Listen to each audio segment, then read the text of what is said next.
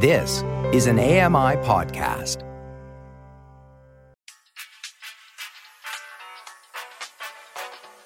You're listening to the Kitchen Confession Podcast with Chef Mary Mammoliti. I grew up in this country having to explain my food culture to kids my age, eventually to the point where I shunned it. I just want a bagel. There's this thing called bagel and cream cheese, Mom. I know you've never eaten it, neither have I, but everyone else brings it. That's not actually what I wanted to eat. That's what everybody else ate, and I didn't have to explain myself. So when I ended up doing more food literacy for kids with the Toronto Public Library system and in schools, a lot of it centered around how do I explain my food without getting red-faced or feeling shame or feeling like I have to shun it. That's Chef Sang Kim. He's an award-winning writer, chef, restaurateur, creator of Sushi Making for the Soul, and he also appears regularly on two popular CTV shows, The Social and Your Morning. Chef Sang is here and hanging out with us today. Thanks for coming on the show. Hi, Mary. Thank you for having me. Oh my God, I'm so excited to have you here. But before we get into a lot of questions, I wanted to start with a little story that I recently told you, but I haven't told anyone else. And that's how we met, which was a few years back. Mm-hmm. When you were one of the judges on a TV cooking competition that I was competing on. What a lot of people don't know is you, and I think you didn't know either, you unknowingly gave me the encouragement and the nudge that I needed that led me to follow my passion with food. So I wanted to take this opportunity to thank you for that. And for that, I owe you this. Asians invented pasta, not Italians. My friends and family will turn against me for saying that, but truth is truth. Wow. Well, you're always welcome to live with me if your family's really that serious about it. If you ever get kicked out, you're more than welcome here. Yeah, right now, if I don't get kicked out, I've probably gotten my Italian credentials revoked. But the truth is, and I appreciate your kind words. And of course, talent always deserves encouragement. And that's why I encouraged you after that show. But enough about me, even though I love the topic. I want to talk about you. Which is my favorite topic. Right? See, this is why we get along. You're my people. Yeah, narcissists are like that. So, you've been in the restaurant business for a long time, but you're also a literature lover whose childhood dream was to be a writer. Where are the roots of your connection to food?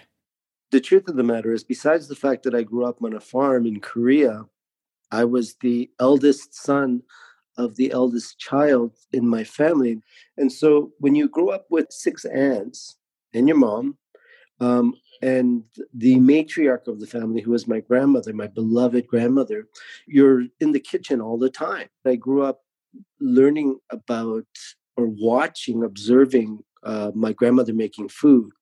And so my love of food comes from that period in my life. And it was a period, of course, like so much of childhood is it's a period of great abundance. It's a period of lots of green, and it's a period where I recognize the way in which a community and our family addressed and responded to the changing seasons. Like Canada, there's 4 seasons, and how that makes one think about nourishment and family and food. But when we came, it's your typical immigrant life, right? It's 2 very well-educated parents who have to end up working precariously, can't find the jobs that they're really suited for. So they take on dead-end jobs that they're constantly changing and very unhappy. And of course, it affects from a sociological perspective. And that's why I've done a lot of work around childhood poverty and food insecurity and food deserts. But also, as I know, food is as much about love as it is about anything else. That ingredient being so critical.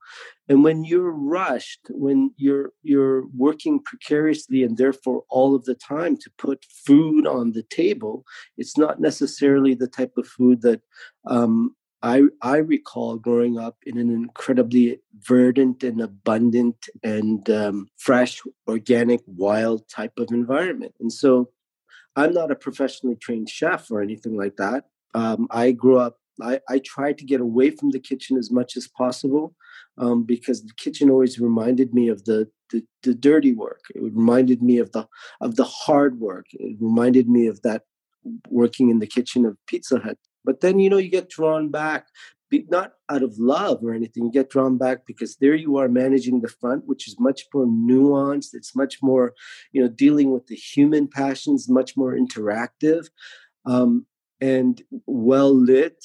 No rodents or insects around you in a dingy, dirty kitchen. It's spanking clean and everyone's all dressed up and everyone's having a great old time. And I always wanted to be in the front. So I spent a lot of my restaurant years as well in the front, but always drawn back because, the sous chef doesn't show up or, one of the line cooks doesn't show up.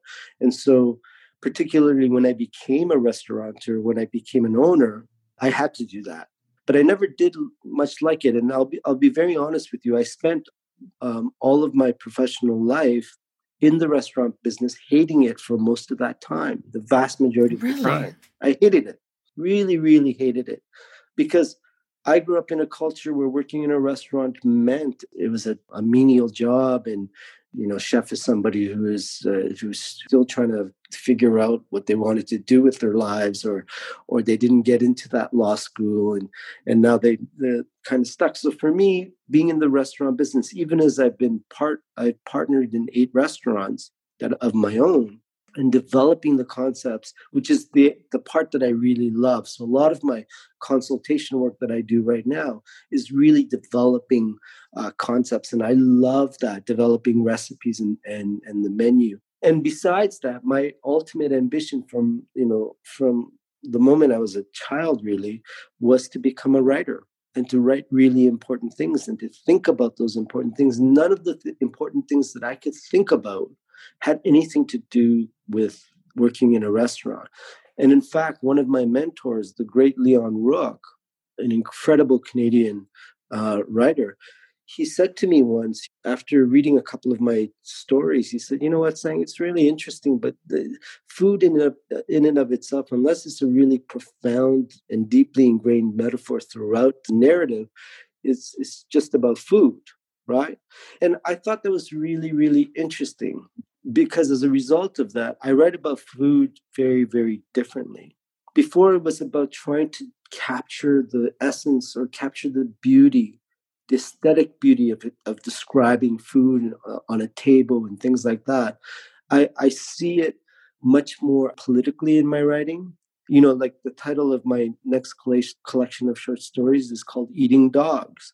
You would think it's disturbing, but you would think this is somehow an anthropological, sociological, document. But food, in a very strange way, plays an integral role in my writing, but less like a sculpture or painting that needs to be described, and more as the tissues and the sinews of the story. Where do you draw your inspiration from for your writing and cooking? Well, I've always been a great lover of literature, and in cooking, the way in which one finds personal identity is, let's say, you remember the great noodles dish that your grandmother made for you, and then you're trying to, recreate that on a menu later on when you become a chef of a restaurant. For me, that model is too simplistic. As a writer, you go through many transformations, and because life experience really feeds deeply into not only what you write, but how you write, it becomes integral to the idea of a writer's identity. And I say this because recently somebody said to me, when I read your stories, Sang, they whiff of a reader who's white that's reading your stories. And that really surprised me. And the reason why it surprised me was because he was right. I had grew up, like so many immigrants who read literature in Canada, grew up groomed by the Western canon. And so what happens in writing what had happened in my writing is that the reason why this person felt like my readers were like white readers was because I was catering my language and my sensibility towards them. It surprised me because although I felt like I'd found my voice as a writer years ago, I realized that I'm still writing in a way that doesn't have a Korean audience in mind. And so it felt a little less personal, a little less intimate, and a little bit more driven toward a beautiful line or a paragraph with the words that a well-read white person could understand, right? Absolutely. That's what I noticed, that I infuse some bit of my Italian background into everything that I do. Right. And that's in some ways an integral part of your voice as a chef. What I've done since he said what he said was I'll just put a Korean word there with zero expectation that the average reader who's never been to Korea or doesn't know much about Korean culture, for them, it's just like,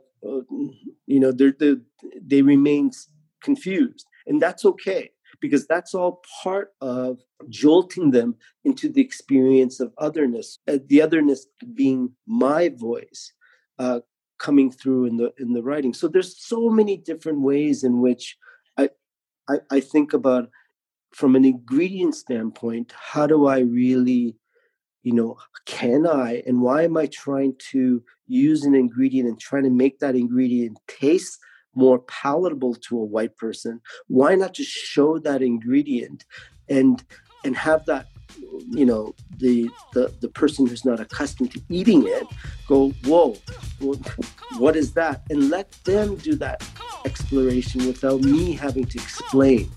Are you up to playing a couple of games? Sure. Okay, first one, this or that. The choice is yours. You can get with this or you can get with that. Dine in or delivery? Oh, dine in. Life of the party or mingle and blend in? Wow, I've recently discovered I'm an introvert. And so I'm increasingly more the second. Before it was the front of house manager that needed to be the narcissist. Now I like to just be more of a fly on the wall. So I've changed. Interesting. Mm-hmm. Work hard or play hard? I get accused of working too hard by people who usually have to report to me, right? I used to always say to leaders, if you see somebody has made a mess or vomited in the hallway leading to the washroom of your restaurant, right? Be the one that mops it up, but always make sure that everyone else is watching you do that, right? Because if nobody's watching, you just leave it, man. Like, why do you think you hire dishwashers? Jeez. Okay, bath or shower? I haven't showered in the last 4 days, and I haven't taken a bath in the last 4 years. So somewhere in between is a bottle of Axe and strong deodorant. Toothpaste, squeeze from the middle or the bottom? Squeeze from the middle or the bottom? Yeah. Like, do you just grab the tube and just squeeze the crap out of it? Or do you just, kind of squeeze from the bottom up? I see what you mean. So no, I have one of those things where I put my toothbrush like under a thing, and it just goes and it comes out. So I don't know where it squeezes. Okay. Yeah, you would have that. Okay. Yeah. So like, I'm too lazy to be squeezing anything. Okay. What's worse, laundry or dishes? You know what? I'll be honest with you. I love doing dishes because it's incredibly meditative. But during the pandemic, I found that doing laundry was not a chore. Like, for example, I've learned that you have to separate colors and whites. That's important, apparently. That's very important. I'm Mary Mamalidi, and you're listening to the Kitchen Confession Podcast. Today, I'm talking with Chef Sang Kim, writer, chef, restaurateur, creator of Sushi Making for the Soul, and media personality. You're a food literacy advocate for children. Tell us a bit about that.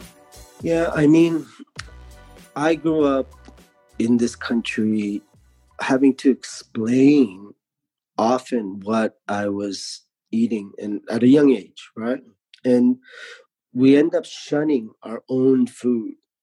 And I see this in a lot of ways from this my generation and which is really what we call the 1.5 generation. So we're the ones who were born in another country, but then, we grew up here, right? And so the food from a young age, if people were offended by it or didn't understand it, I spent an awful lot of time trying to justify it, or invariably more time trying to explain it. Because, Canadians are very polite people. And if kimchi really smells, and it does, right? And your mom happened to pack it into your grade 3 lunchbox, right? Most kids will go like, ew, plug their, pinch their noses. But being Canadian kids, they're more often than not going to do anything other than say, what the hell is that, in the nicest kind of way. I've had the same experiences. Yeah. Yeah.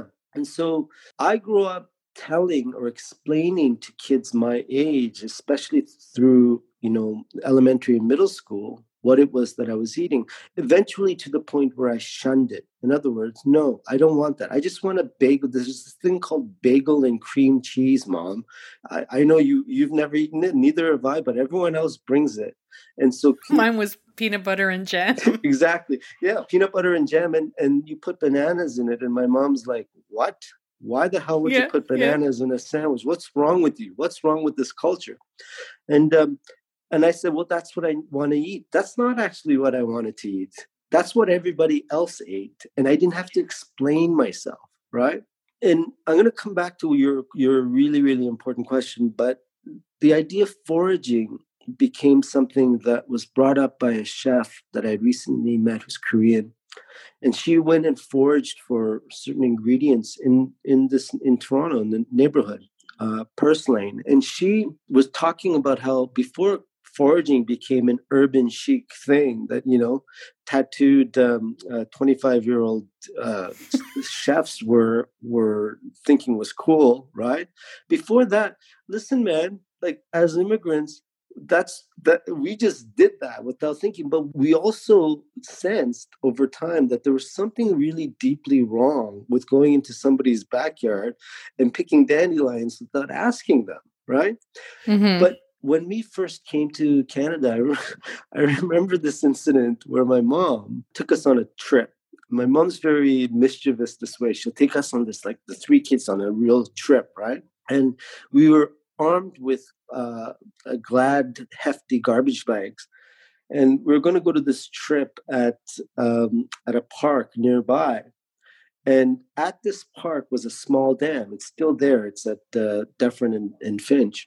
And what happened was she took us to this area at the bottom of the dam that had the fence cut out so we could crawl through. There we were in our regular just shoes in this muck at the edge of this dam.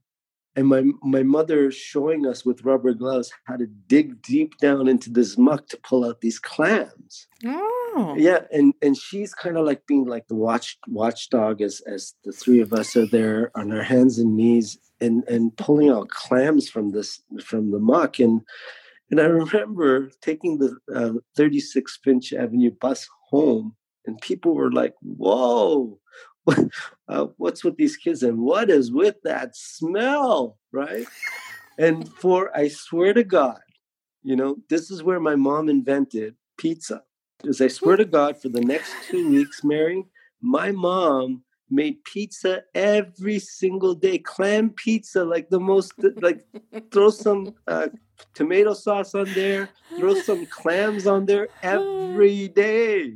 But all of that being said, it was that I spent a lot of time in food literacy for kids because I did spend an awful lot of time trying to explain my culture, food culture in particular, to kids my age when I was that age. So when I ended up doing work with the Toronto Public Library system and in schools, a lot of it centered around how do I explain my food without getting red-faced or feeling shame or feeling like I have to shun it.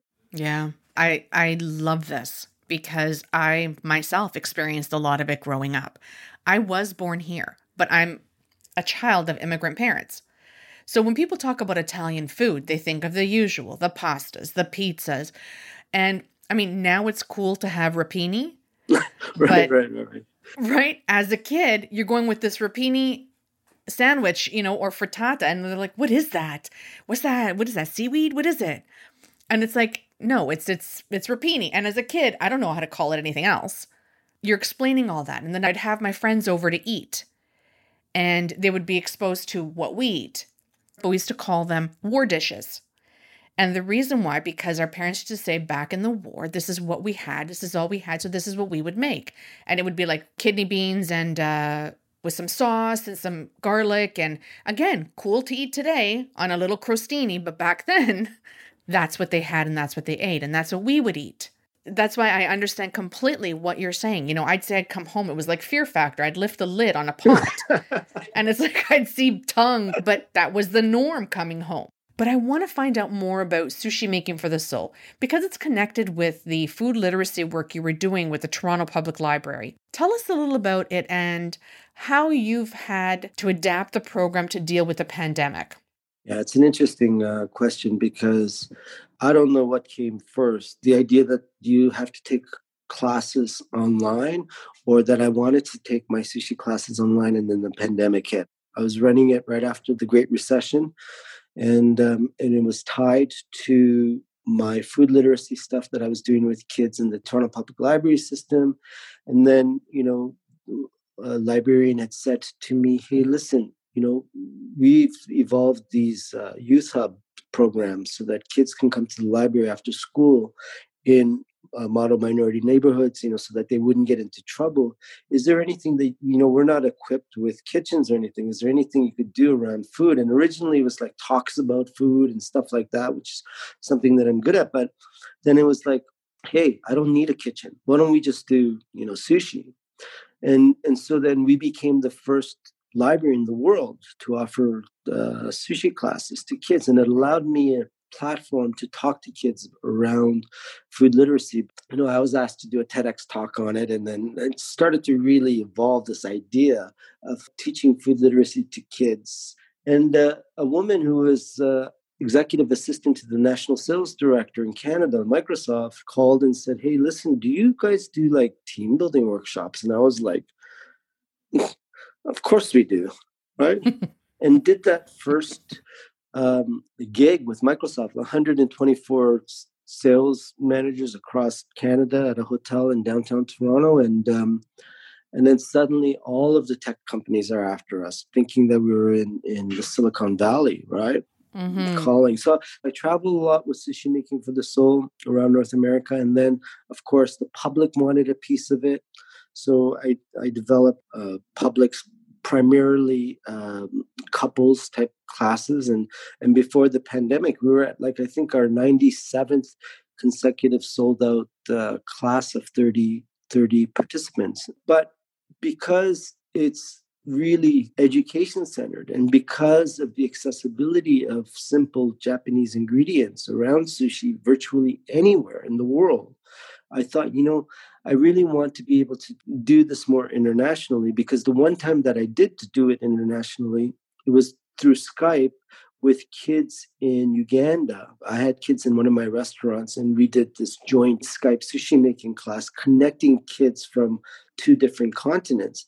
And so I love that idea and I wanted to really do it. And then when the pandemic hit, we had a number of big virtual classes. I did 2 classes of over 60 people, for example. And I love that because 98% of people who come to the classes, if you ask them at the beginning, do you think that you will be able to pull off a perfectly Instagrammable California roll?